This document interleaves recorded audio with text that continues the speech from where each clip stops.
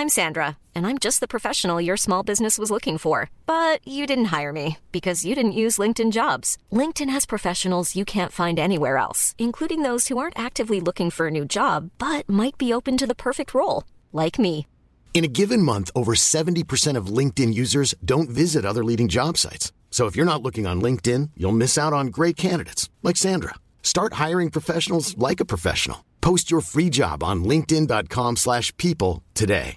Normally, being a little extra might be a bit much, but not when it comes to healthcare. That's why United Healthcare's Health Protector Guard fixed indemnity insurance plans, underwritten by Golden Rule Insurance Company, supplement your primary plan so you manage out-of-pocket costs. Learn more at uh1.com.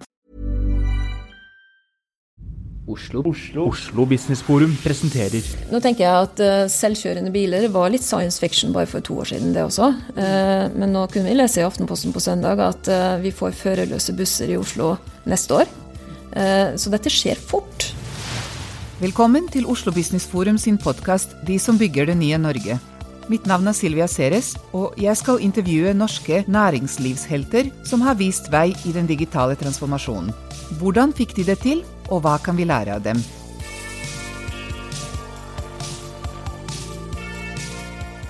Bente Solid Storhaug, velkommen til Oslo Business Forum sin podcastserie om helter som bygger det nye Norge.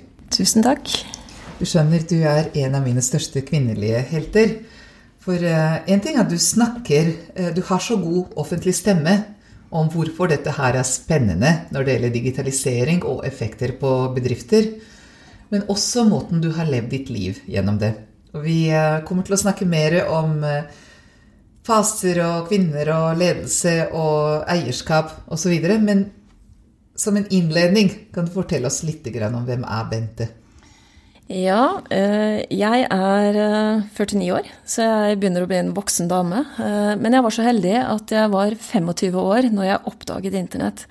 Og det vel den største aha-opplevelsen i mitt yrkesaktive liv, og kommer sannsynligvis ikke til å oppleve noe større enn den dagen jeg skjønte at dette kommer til å forandre. I første rekke tror jeg forandre veldig mye av hvordan vi skulle kommunisere og finne informasjon og dele informasjon. Og jeg kan jo ikke påberope meg at jeg skjønte hele rekkevidden av internettet i 93, men gradvis så har jeg da fått lov til å være med på den ene epoken etter den andre. Og i et perspektiv på 25 år så jo dette en kjempestor teknologisk revolusjon. Du ikke bare aktiv, du tar ledelse, og du tar ledelse ganske tidlig. Fortell hvordan begynte dette her? Jeg begynte vel veldig tidlig å ta ledelse, fordi jeg fikk en utfordring når jeg var 19 år, mens jeg jobbet i en lokalavis, eller regionsavis i Molde. Og så fikk jeg spørsmål om jeg ville lede og være redaktør i en mindre lokalavis i hjemkommunen der jeg kom fra. Og det var, det akkurat fylt 19 år, og den utfordringen var så stor at jeg fikk nesten angst av den. Jeg fikk 2 dager til å tenke meg om, men skjønte at jeg kom til å angre hvis jeg ikke tok den. Hvorfor spurte de deg? I hvert fall ikke på grunn av at jeg hadde mye livserfaring, og ikke mye utdanning heller når jeg var 19. Men det må ha vært noe med måten du artikulerer deg på? Jeg var nok det vi kaller god til å skrive, så jeg hadde kanskje imponert eller overbevist som frilanser og helgevakt og kveldsvakt i Romsdalsbustikket, og fikk gode tilbakemeldinger på det, men det klart at han som pekte på meg og sa at jeg vil ha deg inn i den redaktørjobben, han forandret mitt liv. Dette har jeg snakket med Leif Magne Flemmen om senere. Jeg tror ikke han skjønte hvor mange føringer han la på meg i det videre livet, fordi jeg skjønte at det å bygge og det å lede og det å ha ansvaret for en bedrift, det likte jeg. Og når du da oppdager det og får det adrenalinkicket som 19-åring allerede, jeg eide ikke en aksje i den avisen, men jeg oppførte meg som om det var min avis. Så du ble ikke bare redaktør, du ble en gründer? Ja, jeg tok veldig eierskap vi skiftet navn, vi tok inn en ny teknologi altså vi var en av de første avisene som overførte det redaksjonelle stoffet via telelinjer direkte mot trykkeriet. Så det begynte veldig tidlig, Og sansen for nye teknologier og drive effektivt ved hjelp av data, det kom veldig tidlig inn i mitt liv. Men tilbake til Bentes historie. Du hadde noen veldig spennende faser, og veldig sånn stor faseovergang mellom hver av dem. Kan ikke du fortelle kort den historien? Jo, etter at jeg da var redaktør, så kom jo noen år hvor jeg studerte, jobbet i byrå. Og så følte jeg meg klar for egentlig å starte min egen bedrift når jeg var 25 år. Da følte jeg at jeg hadde litt nettverk, og ikke minst så hadde jeg en idé om at kommunikasjonen kom til å bli elektronisk i fremtiden. Vi tenkte jo da på CD-rom i første omgang, helt til jeg så internettet. Og så har jeg lært at når det kommer nye teknologier, eller når det skjer regulatoriske endringer som påvirker næringslivet i stor grad, som endrer brukeratferd og kundeatferd, så det veldig gode muligheter for å etablere noe nytt og gründe nye selskaper. Sånn at litt uten at jeg skjønte konsekvensen av det, så startet vi Digital Hverdag, og vi ville drive et annerledes byrå. Vi skulle bli gode på internett, og dette var i Molde i 1993.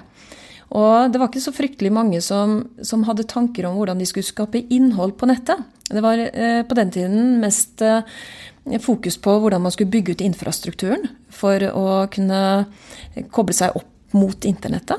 Husk på, det var en tid hvor vi fortsatt hadde lokaltakst og rikstakst, sånn at det var omgjort å ha lokale modemer rundt omkring i Norge, og lokale noder. Så det begynte jo med at vi skjønte at vi hadde en styrke i å skape det innholdet som skulle ligge på nettet. Og så var jo det en kompetanse som da var like etterspurt i Oslo, sånn at vi vokste veldig fort ut av Molde. De første kundene på internett ble jo store kunder i Oslo. Vi tok LO ut på nettet i 96, det 20 år siden, mer enn 20 år siden. Og vi fikk ansvaret med å skrive hele strategien for TV 2 og utvikle det som ble tv2.no. Og da var mye gjort, sant? Fordi da hadde du begynt å levere så gode referanser at vi fikk det neste oppdraget, tok oss enda litt videre, og så ble vi interessante for... Du vet det, jeg synes du så utrolig lesbar, men det også noe med formateringen.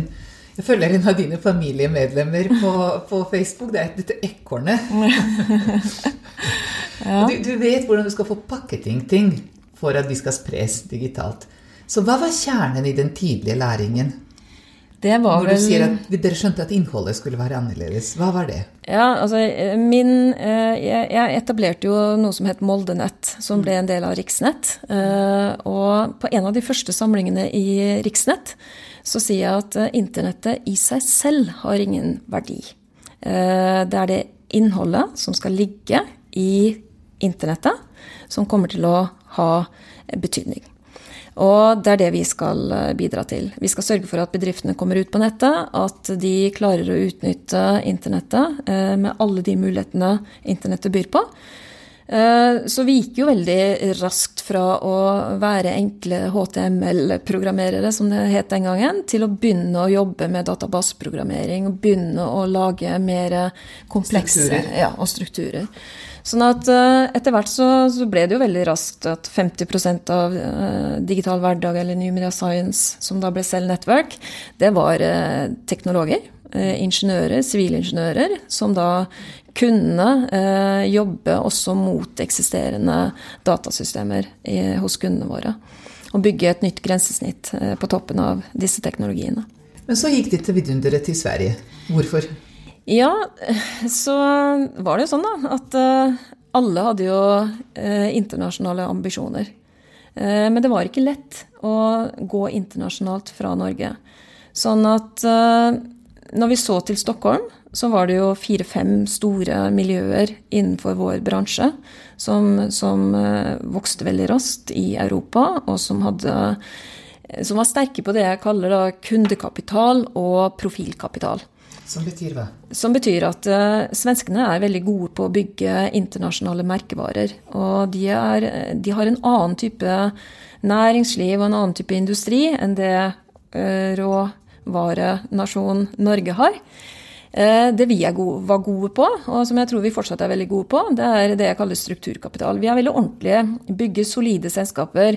Vi har veldig god kompetanse. Sånn at når den norske kompetansen da, møtte den svenske kompetansen, så ble det i sum en veldig god kombinasjon. Så vi hadde veldig orden, vi hadde timeføringssystemer, vi hadde orden på prosjektene våre, vi drev lønnsomt selv i den tiden der, mens svenskene hadde enormt mye mer vekstambisjoner. Og så hadde de et annet miljø, de hadde andre type investorer. Det var vanskelig egentlig å finne investorer i Norge. Mens når du gikk til Sverige, så du at de store svenske finansfamiliene, de var inne i internettøkonomien alle sammen. Og de tok med seg... De turte å ta risiko? Ja, eller jeg tror ikke de tok så veldig mye risiko egentlig heller, fordi Volvo tok med seg sitt selskap til Nord-Amerika, og så sier dere får jobben med å lage våre sider, amerikanske sider. Rausing-familien tok med seg sitt selskap, og IKEA-familien tok med seg sitt selskap ut. Sånn at det viktigste for et gründerselskap jo ikke egentlig å få penger. Det viktigste å få kunder. Og det var disse svenske investorene gode på å tilføre sine selskaper. Og så fikk de det jeg kaller kundekapital, og så fikk de en høy profilkapital, fordi hadde du gjort internettsidene for IKEA eller SAS eller Volvo, så hadde du i utgangspunktet en veldig god referanse. For en av de tingene du nevner noe som jeg har vært veldig opptatt av, og det å gi disse små, mellomstore, spennende nye teknologiselskaper tilgang til referansekunder. Og distribusjon. Og distribusjon, og som du sier, profilkapital, altså selvtillit, at dette her leverer vi til noen av verdens ledende aktørene. For jeg tror at de andre store, når de ser at altså hvis SAS eller IKEA eller Volvo kunder, så det veldig mye lettere for andre tilsvarende aktører å bli kunder. Ja. Men alt for ofte så skjer det med våre store selskaper at de heller går og kjøper fra Silicon Valley i stedet for å kjøpe fra Norge. Hva greia? Ja, det opplever jo jeg også, at gründerbedrifter sliter med å få levere både til offentlig sektor. De skal gjerne dokumentere at de har 3 års historikk, og at de har positive regnskapsresultater. Det de færreste nystartede selskaper som kan levere på de kriteriene. Sånn at, men også innenfor det etablerte næringslivet så det lett å bypasse små oppstartsselskaper, gå på større selskaper som kanskje ikke norske engang. Det kan være gode grunner for å gjøre det, men jeg tror på et samarbeid der det etablerte næringslivet jobber mye tettere sammen med dyktige gründermiljøer.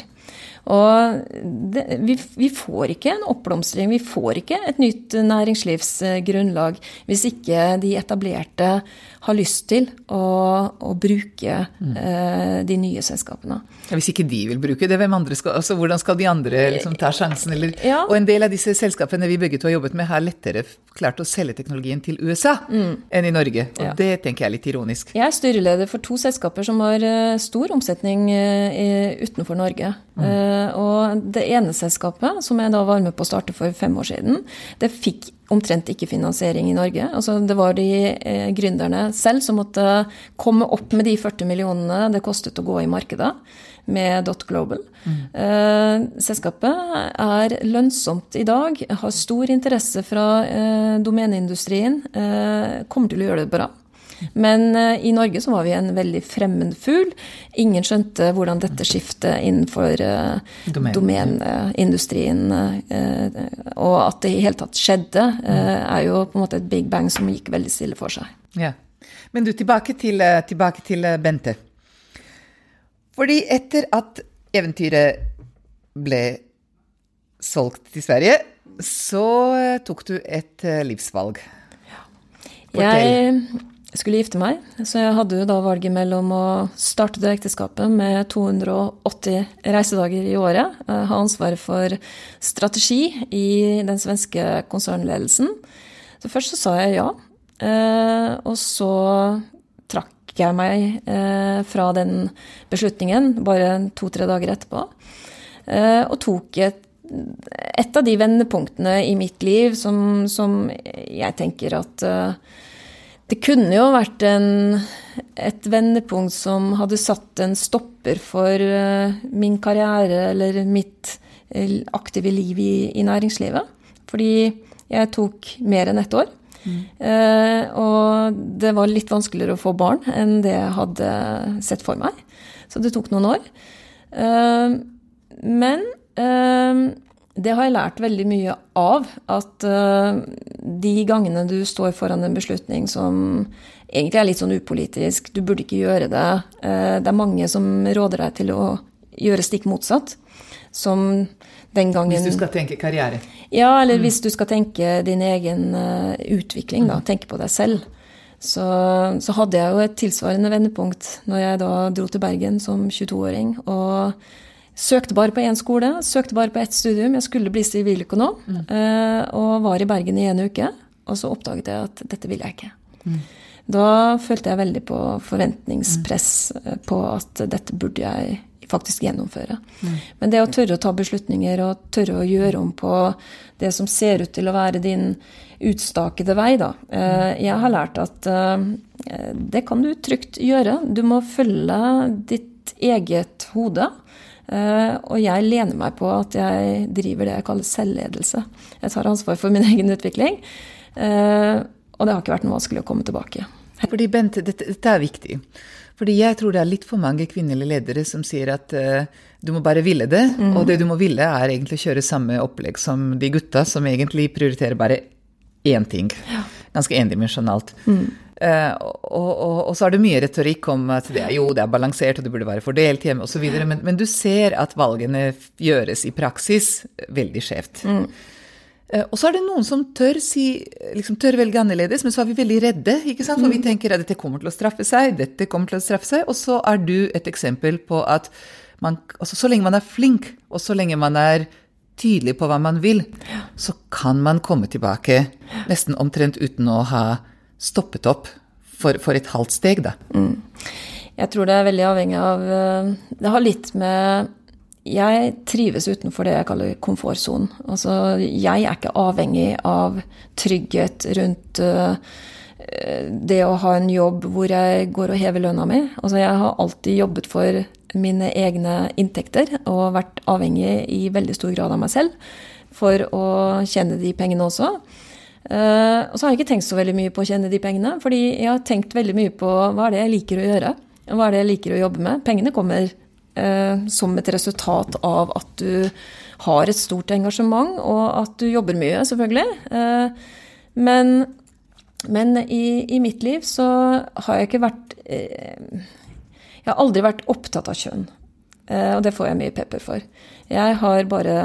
For at du ikke politiserer rundt likestilling? Ja, eller for at jeg kanskje ikke engasjerer meg nok i det. Men for meg så er det revnende likegyldig om det er en mann eller kvinne som jobber sammen med meg, eller om jeg ansetter en mann eller kvinne. Det jevner seg ut. Det er veldig lett å få en balanse mellom menn og kvinner, fordi kunnskap og kompetanse er ganske likt fordelt. Men jeg har aldri vært opptatt av det, og jeg har aldri tenkt at nå beveger jeg meg inn i en mannsdominert verden. Det var ingen kvinnelige redaktører i 1987, men det enset meg ikke. Jeg gjorde ikke noe poeng ut av det. Det var heller ikke så veldig mange kvinner som startet teknologibedrifter i 93 innenfor internett. Men ikke sant, så lenge man ikke skjønner hvorfor i all verden skulle ikke jeg klare å gjøre dette her? Ja, for meg så er det helt selvsagt at jeg har de samme mulighetene og kan gjøre akkurat det samme. Kan være fordi jeg er storesøster til 3 brødre, og er vant til at at jeg var eldst og tok mye ansvar, da. Fikk tidlig ansvar, fikk mye tillit mens jeg vokste opp. Så for meg så er det jeg tenker ikke over at hvorfor skulle jeg ha et annet utgangspunkt, eller hvorfor skulle jeg ha begrensninger, hvorfor det et glasstak der for meg? Jeg har alltid levd som om at det ikke finnes noen glasstak.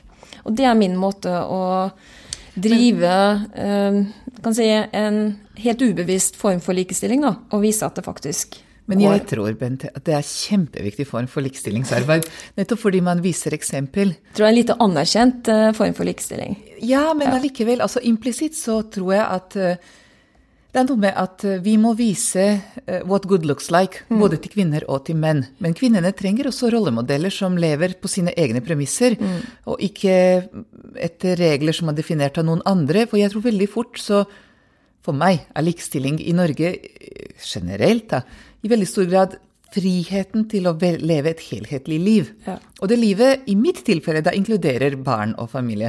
Hvis jeg ikke kan velge det, så ikke det likestilling, tenker jeg. Nei. Men hvis du skal velge det, så må du tenke litt livsfaser. Du må ta noen tøffe avgjørelser underveis, og så må du være sterk I troen at dette kommer jeg tilbake til, og det fikser jeg. Og der det veldig viktig å ha sånne eksempler som deg. Og jeg tenker, hvem det jeg beundrer? Sant? Jeg tror du stilte meg det spørsmålet en gang. Hvem det du beundrer? Og så tenker jeg, helt uavhengig av kjønn, så beundrer jeg de lederne som har en balanse, som både vet at de har en familie, og som klarer å leve et liv ved siden av jobben sin. For meg var det enda viktigere etter at jeg skjønte at det å få barn ikke var en selvfølge. Og jeg tenkte at jeg skal ikke være en fraværende mamma, jeg skal ha tid til begge deler. Mens jeg levde det turbolivet på 90-tallet, frem mot 2000, så skjønte jeg jo ikke hvordan folk hadde tid til familie. Altså, jeg var oppe 5:00, tok 7-flyet til Stockholm og kom hjem med siste fly. Jeg sov når vi landet hver eneste kveld. Jeg skjønte ikke hvordan folk hadde rom og tid og plass til en familie. Eller å gå til tannlege på den saks skyld. Eller å gå til tannlege, eller ta seg av private ting. Sant? Alt det her kom I bakerste rekke. I dag så lever jeg helt annerledes. I dag så det sånn at jeg har blitt eldre, jeg har et mye bedre helikopterperspektiv. Jeg har gjort de fleste oppgavene før. Og jeg har et helt annet nettverk. Nå det jeg som mentor. Når jeg var 25, så trengte jeg mentorer. Så jeg har en mye større handlerom nå, og hvor jeg kan fordele tiden min og være mer bevisst på at jeg skal lage middag hver eneste dag. Vi skal spise middag sammen som familie hver eneste dag. Det må innrømme at jeg beundrer deg for, det ligger du foran meg. Men det noe jeg har bestemt meg for, sånn skal det være. Ja. Når barna gjør lekser, så jobber mamma. Vi sitter sammen. Ja. Men likevel så leder du et veldig spennende selskap nå.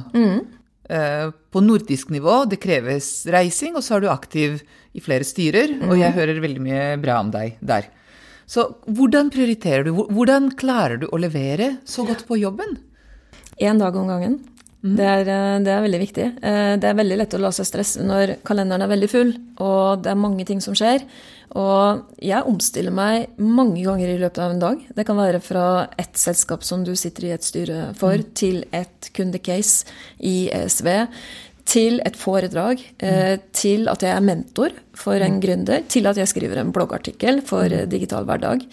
Jeg har så mange hatter på meg. Jeg må prøve å tenke at noen av disse hattene, de kan jeg ta av for en periode. Nå det, jeg har skrevet 1 bloggartikkel på 6 uker, og det jo, juni har vært en travel måned for mange, men det har vært enormt mye som har skjedd I den siste tiden, som gjør at noe må du nedprioritere. Men det jeg hører deg også si I sånn bakgrunnen at man mer komfortabel med at man rekker ikke overalt, og det ok. Jeg tror, som en coach sa til meg da, at Bente, du må innse at du ikke 30 år lenger. Forrige gang du jobbet mye, så kunne du godt jobbe en lang dag, og neste dag så var du uthvilt.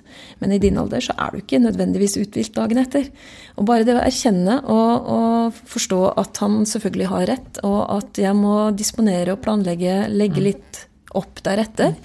Og så vinner jeg jo på rutine nå. Jeg vinner på at jeg har mye mer erfaring, så jeg jobber jo mer effektivt. Og du vinner på at du god når det gjelder. Altså, du leverer så veldig, ikke sant, der det skal leveres. Ja, det er vel det er en god egenskap som jeg er glad for at jeg har. Jeg tror jeg leverer og er best når det gjelder. Og at det er noe som drar meg helberga ut av en del situasjoner, faktisk. Jeg får aldri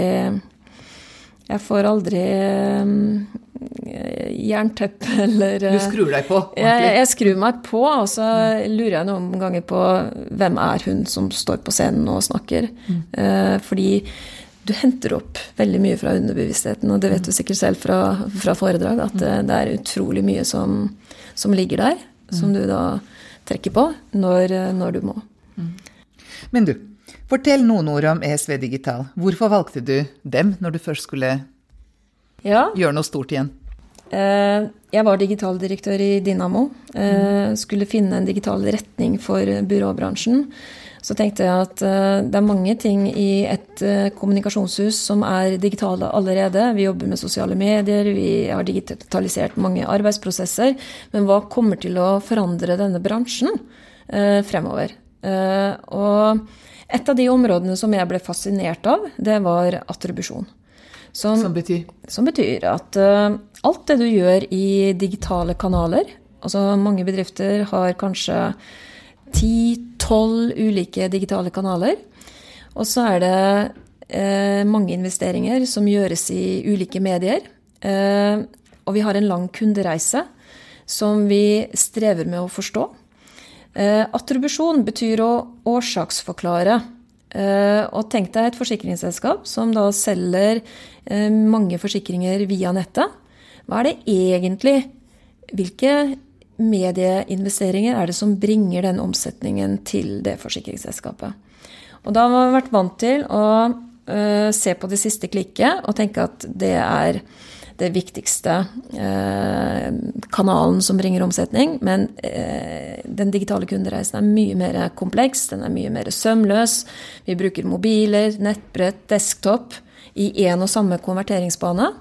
Sånn at den algoritmiske attribusjonen til ESV, den fordeler en verdi tilbake på hvert enkelt berøringspunkt gjennom hele kundereisen. Og så summerer algoritmene opp hvilke kanaler er det som er viktigst for dette forsikringsselskapet.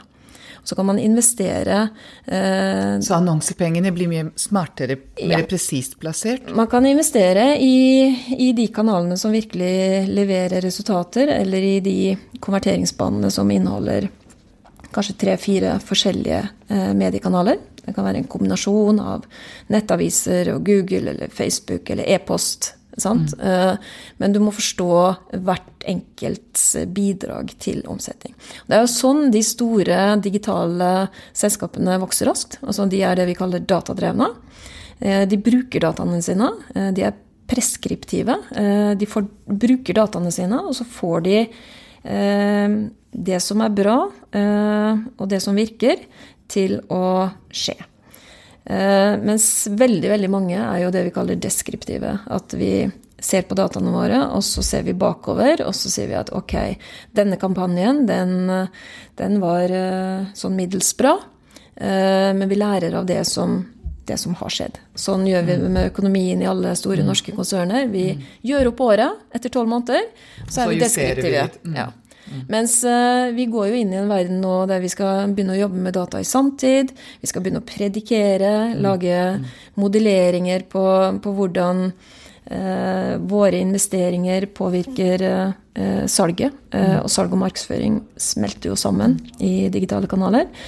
Og så skal vi bli flinkere til å faktisk bruke dataene våre til å oppnå resultater. Og det er veldig spennende sånn, i forhold til rollen, for eksempel søkemotorene her i vårt liv. Ja.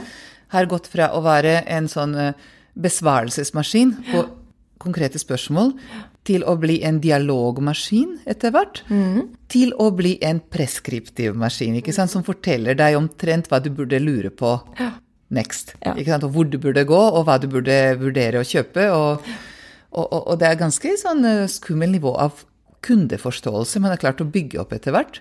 Ja, jeg pleier å si at det er egentlig 3 ting som skjer i næringslivet. Det er høy grad av automatisering, altså av arbeidsprosesser som kan automatiseres som bruk av ny teknologi. Men så er det alt det som skjer innenfor intelligens. altså chatbots. Vi mer og mer utålmodige. Vi ønsker svar med en gang. Vi forventer egentlig at digitale assistenter skal kunne gi gode svar. Så vet vi at de ikke fullt så gode ennå, men vi jo helt I starten på den type teknologier. Og så kommer det til å være en mye mer sømløs overgang mellom det som skjer online og det som skjer fysisk. Sånn at VR og AR, altså den utvidede virkeligheten, med at det spretter opp en digital assistent som virtuelt står foran deg, og som du kan snakke til. Dette teknologier som nå kommer. Facebook satser mye på VR og AR, og kommer kanskje til å ta bort behovet for fysiske apparater som smarttelefoner og TV-apparater. Men du, VR et godt eksempel på en sånn teknologi som vi hører det snakkes om, men de fleste av oss skjønner det ikke ennå. Hva greia? Og allikevel så sier, som du sier, Facebook og Google, at dette kommer til å være hovedgrensesnittet med kommunikasjon fremover. Hvorfor vi mennesker så... Nei, altså, det rett og slett fordi det så nytt at vi ikke forstår det? Hva tenker du om kunder I dette her? Ja, nå tenker jeg at selvkjørende biler var litt science fiction bare for 2 år siden det også. Men nå kunne vi lese I Aftenposten på søndag at vi får førerløse busser I Oslo neste år. Så dette skjer fort.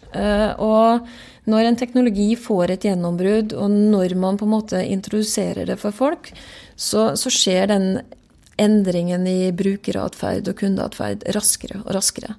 Så vi har sakte, men sikkert hatt internetteknologier som gradvis har blitt bedre, men fra vi fikk smarttelefon, sosiale medier, så var det veldig mye som skjøt fart I et mye, mye sterkere tempo. Vi fikk mye mer data å bruke I forretningsutviklingsøyemed, og så ser vi at det som skjer nå, det jo at det mange teknologier som jobber sammen og skaper helt nye tjenester. Så det høy grad av intelligens, det høy grad av automatisering, og så det høy grad av digitalisering. Alt dette skjer samtidig. Og det skaper jo førerløse biler. Sant? Bil blir jo en helt ny teknologiplattform. Og det kommer til å være den plattformen som alle de store digitale selskapene kjemper veldig hardt for å vinne. Fordi det kommer til å være den dyreste teknologiske enheten vi eier. Og samtidig blir den veldig personalisert etter hvert. Ja. Så dermed også et veldig godt verktøy for å kommunisere med oss, eller påvirke oss. Tenk så mye vi kan gjøre I en bil når vi da ikke har hendeapparatet. Vi kan konsumere underholdning, medier, all software som bilen trenger for å kunne levere både kjørekomfort, sikkerhet, navigasjon. Det kommer jo. Og igjen, et godt eksempel på hvordan en bransjestruktur kan endres som følge av ny teknologi. Jeg har alltid hatt et forhold til bilforhandleren når jeg kjøper bil. Men I fremtiden så tror jeg kommer til å ha det forholdet til bilprodusenten. Det de som kommer til å hente dataene til seg. Det de som kommer til å vite hvor jeg hva jeg konsumerer. Tenk så mye stordata som bilprodusentene kan dra nytte av. Ja. Men du, midt oppi dette her, disse selvkjørende biler og busser kommer kanskje fra USA eller Sverige. Selvkjørende båter kommer fra Norge. Og du har da vært ute og veldig bevisst gjort et valg for å komme tilbake til Norge. Basert på noen av disse norske fordeler. Jeg har lyst til at du skal si noen kommentarer om hva det vi kan gjøre, som ikke bare ren sånn Silicon Valley gospel, men vår greie. Jeg tror vel vi har veldig mange sterke fordeler innenfor de industriene vi tradisjonelt sett har vært gode på. Og husk på at innovasjon jo ikke bare oppstartsvirksomheter. Altså, jeg har en veldig stor fascinasjon for etablerte virksomheter som klarer å innovere, og jeg ikke noe forringelse for inkrementell innovasjon eller gradvis innovasjon. Det en veldig viktig del av å utvikle et godt næringsliv. Så man skal ikke bare se seg blind på at vi skal ta en rolle innenfor den globale internettøkonomien. Vi har veldig mange innovasjonsutfordringer I energi. vi har, eller for å si det sånn, kineserne har like stor tilgang til sola som det vi har. Sånn at vi må skjønne at energimarkedet kommer til å endre seg kraftig. Det kommer til å være mange flere som skal bruke energi i fremtiden. Det kommer til å bli mange flere mennesker på jorda. Og vi kommer til å få en mye større mix av energikilder. Og selv om Trump ikke tror på menneskeskapte klimaendringer, så tror Kina på dem. De jobber ganske aktivt mot renewable og sol. Og jeg fikk nesten gåsehud når jeg hørte den franske presidenten legge ut en engelsktalende video. Det er ikke ofte en fransk president gjør det, men hvor han snakker direkte til USAs forskere, rett etter at Trump trakk seg fra Paris-avtalen. Hvor han sier at kom til oss, vi skal støtte forskningen deres, vi elsker innovasjon, Frankrike tar imot dere. Det er ganske spennende hvordan han har bygget opp en helt sånn ny optimisme i det landet som ikke er kanskje det der du lettest får den type politikere. Det som har vært litt sånn proteksjonistisk. Plutselig litt tungt da. Ja, men med nye tanker og med et nytt mindset så er det utrolig hvor fort du kan snu en oppfatning, og hvor du kan tiltrekke deg dyktige folk. Jeg skulle ønske Norge gjorde noe av det samme, at vi åpnet opp for kanskje de nå som ikke har så gode vilkår for å forske på miljøvennlige teknologier. Vi er et miljøvennlig land i utgangspunktet. Vi er et energiland. Vi trenger å innovere vi også. Jeg tror vi innoverer best på utsiden av de etablerte selskapene. Og så har vi fisk, sant? Og det er ikke så veldig mange ukene siden jeg hadde en veldig godt eksempel på hvordan automatisering og digitalisering egentlig gjør at lakseproduksjon innoverer ved hjelp av roboter, hvor produksjonssjefen i Lerøy ute på Frøya fortalte at de hadde nå innført en bløggerrobot som da stakk fisken akkurat der hvor den skulle stikkes. Uansett hvordan fisken kom inn på båndet, så klarte den roboten å bløgge helt korrekt. Og så sier han, hvis vi ikke hadde automatisert denne prosessen, så måtte vi ha hatt 1200 mann som sto og stakk en kniv i hver enkelt laks. Så kan du tenke deg hvor mye produksjonsøkning de da kunne få ved å automatisere den delen av produksjonen. Jeg får litt gåsehud av den effektiviteten, men den skal vel til? Skal vi være lakseksportører? Ja, og det er en viktig eksportindustri for Norge. Ja. Og jeg tror det ligger mye innovasjon i den næringen på mange miljøutfordringer, mye innovasjon, sykdom som skal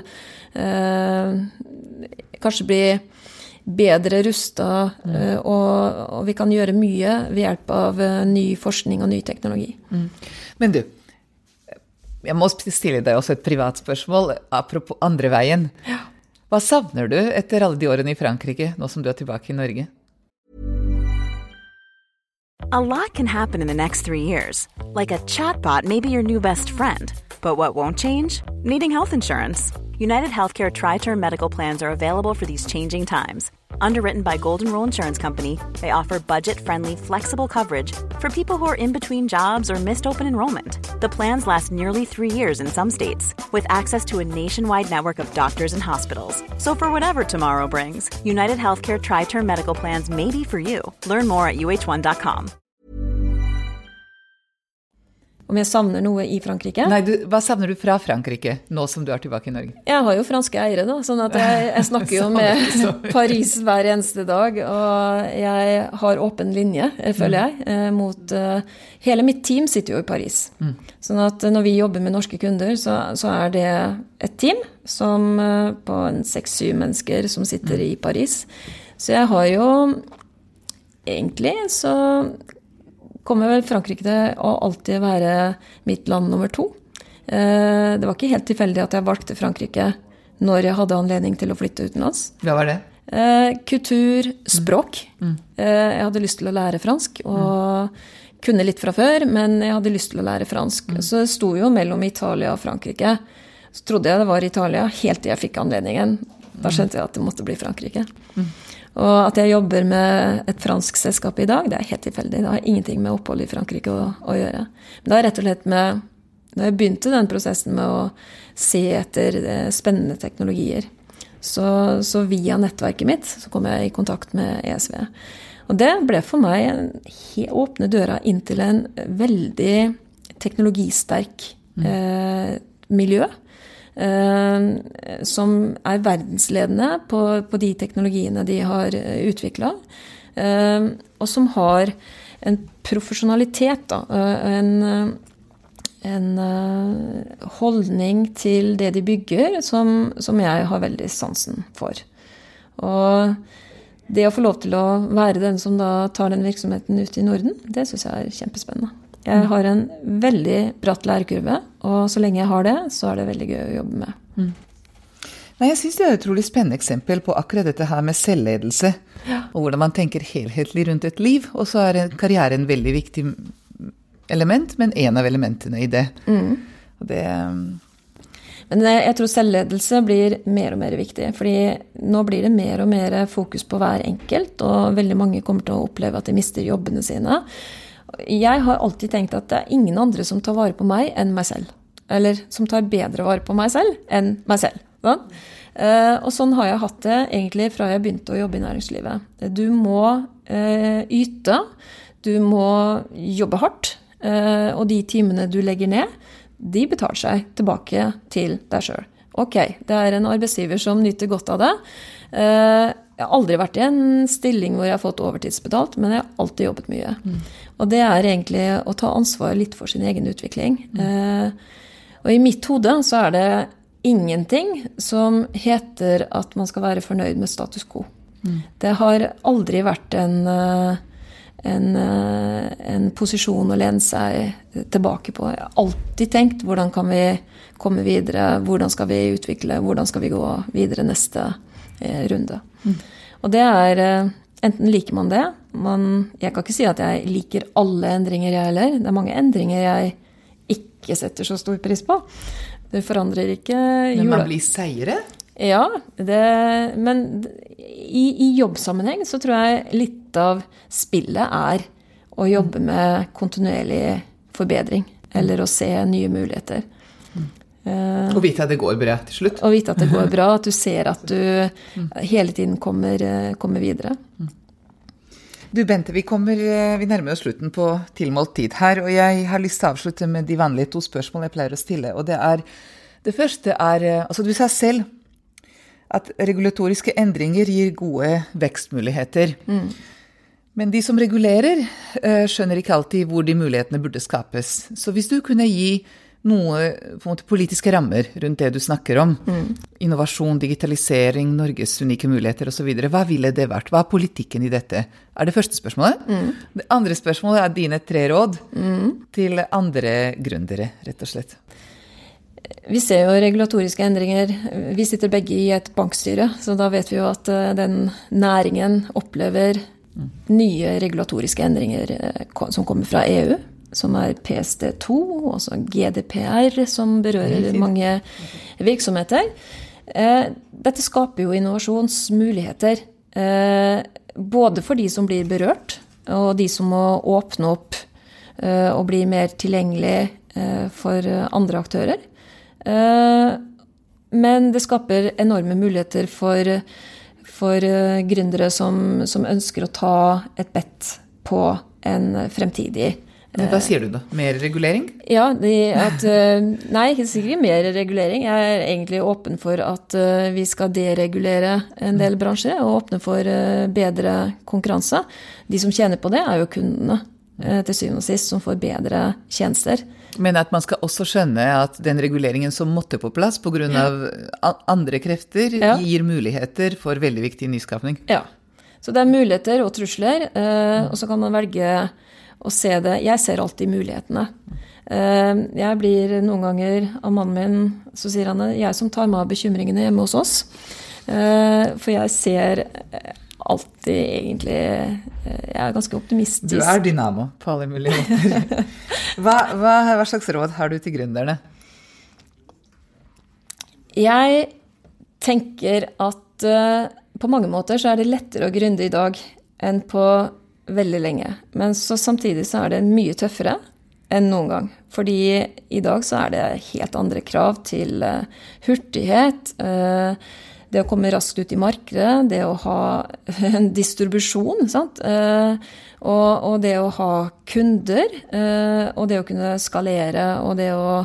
Altså, alle virksomheter I dag, de tenker at vi må bli større. Vi for små. Fordi det går mot mye, mye større enheter, og større markedsplasser, og større... digitale plattformer som... Det lett å komme ut, men det vanskelig å vinne. Ja, det mye, mye vanskeligere å lykkes. Og så kommer det sånne regelverk som, eller forordninger som GDPR, sant, som gjør at kravet til deg som gründer blir jo mye, mye større. Du må starte med riktig... Du må forstå personvern, du må forstå teknologiene, og kanskje så investeringene faktisk mye høyere nå, enn det de har vært for 10 år siden. På grunn av kunnskapen som nødvendig. Ja. Så jeg vil vel egentlig gi et råd, og det å samarbeide på tvers. Prøve å komme inn I sterke nettverk, som gjør at man både finner de kundene og finner sin distribusjon, klarer å etablere en forretningsmodell som bærekraftig, som profiterer på de mulighetene som teknologien har I dag. Alt dette her, det høres fryktelig enkelt ut, men det fryktelig vanskelig for de aller fleste. Og det å være gründer, det fått en høyere status, man får mer penger fra det offentlige enn tidligere, men jeg har aldri sett at offentlige bevilgninger har skapt internasjonale suksesser. Det ingen sammenheng mellom dette. Det har en sammenheng med, det personlige egenskaper, vilje til å ta risiko, være uredd, føle på det ubehaget, tørre å løpe alle de motbakkene, tørre å tilpasse seg kontinuerlig, og leve det livet utenfor komfortzonen. Så hvis du ønsker å leve et liv som basert på det jeg nå nettopp sa, så har du en mulighet til å gründe. Men det ingen... man opptatt nok av målet, eller hvis man synes det gøy, ikke sant? Sånn som du også var inne på, så kan det hjelpe på. Ja, jeg tenker at det en sånn politisk vilje til å skape noe nytt, da. Men jeg tror vi må skape en kultur for at det skal være attraktivt og mulig å bygge virksomheter. Det jo ikke et års arbeid å bygge en virksomhet. Når jeg bygget selv, så brukte jeg 7 år, og jeg hadde omtrent ikke ferie på de 7 årene. Det tar I hvert fall 5-7 år å få et selskap opp og stå, opp og gå. Og selv om ting går mye raskere I dag, så tar det fortsatt en del år før du kan si at dette selskapet det klarer seg uten meg. Bente Storhaug, tusen takk for inspirasjon du gir, både på det personlige og det profesjonelle. Vi setter veldig pris på at du var med på denne podcasten til Oslo Business Forum. Takk. Tusen takk, Silvia. Tusen takk for at du lyttet til Oslo Business Forum sin podcast De som bygger det nye Norge. Hvis du likte det du hørte, følg oss og gi oss en tilbakemelding på iTunes. Det hadde vi satt stor pris på.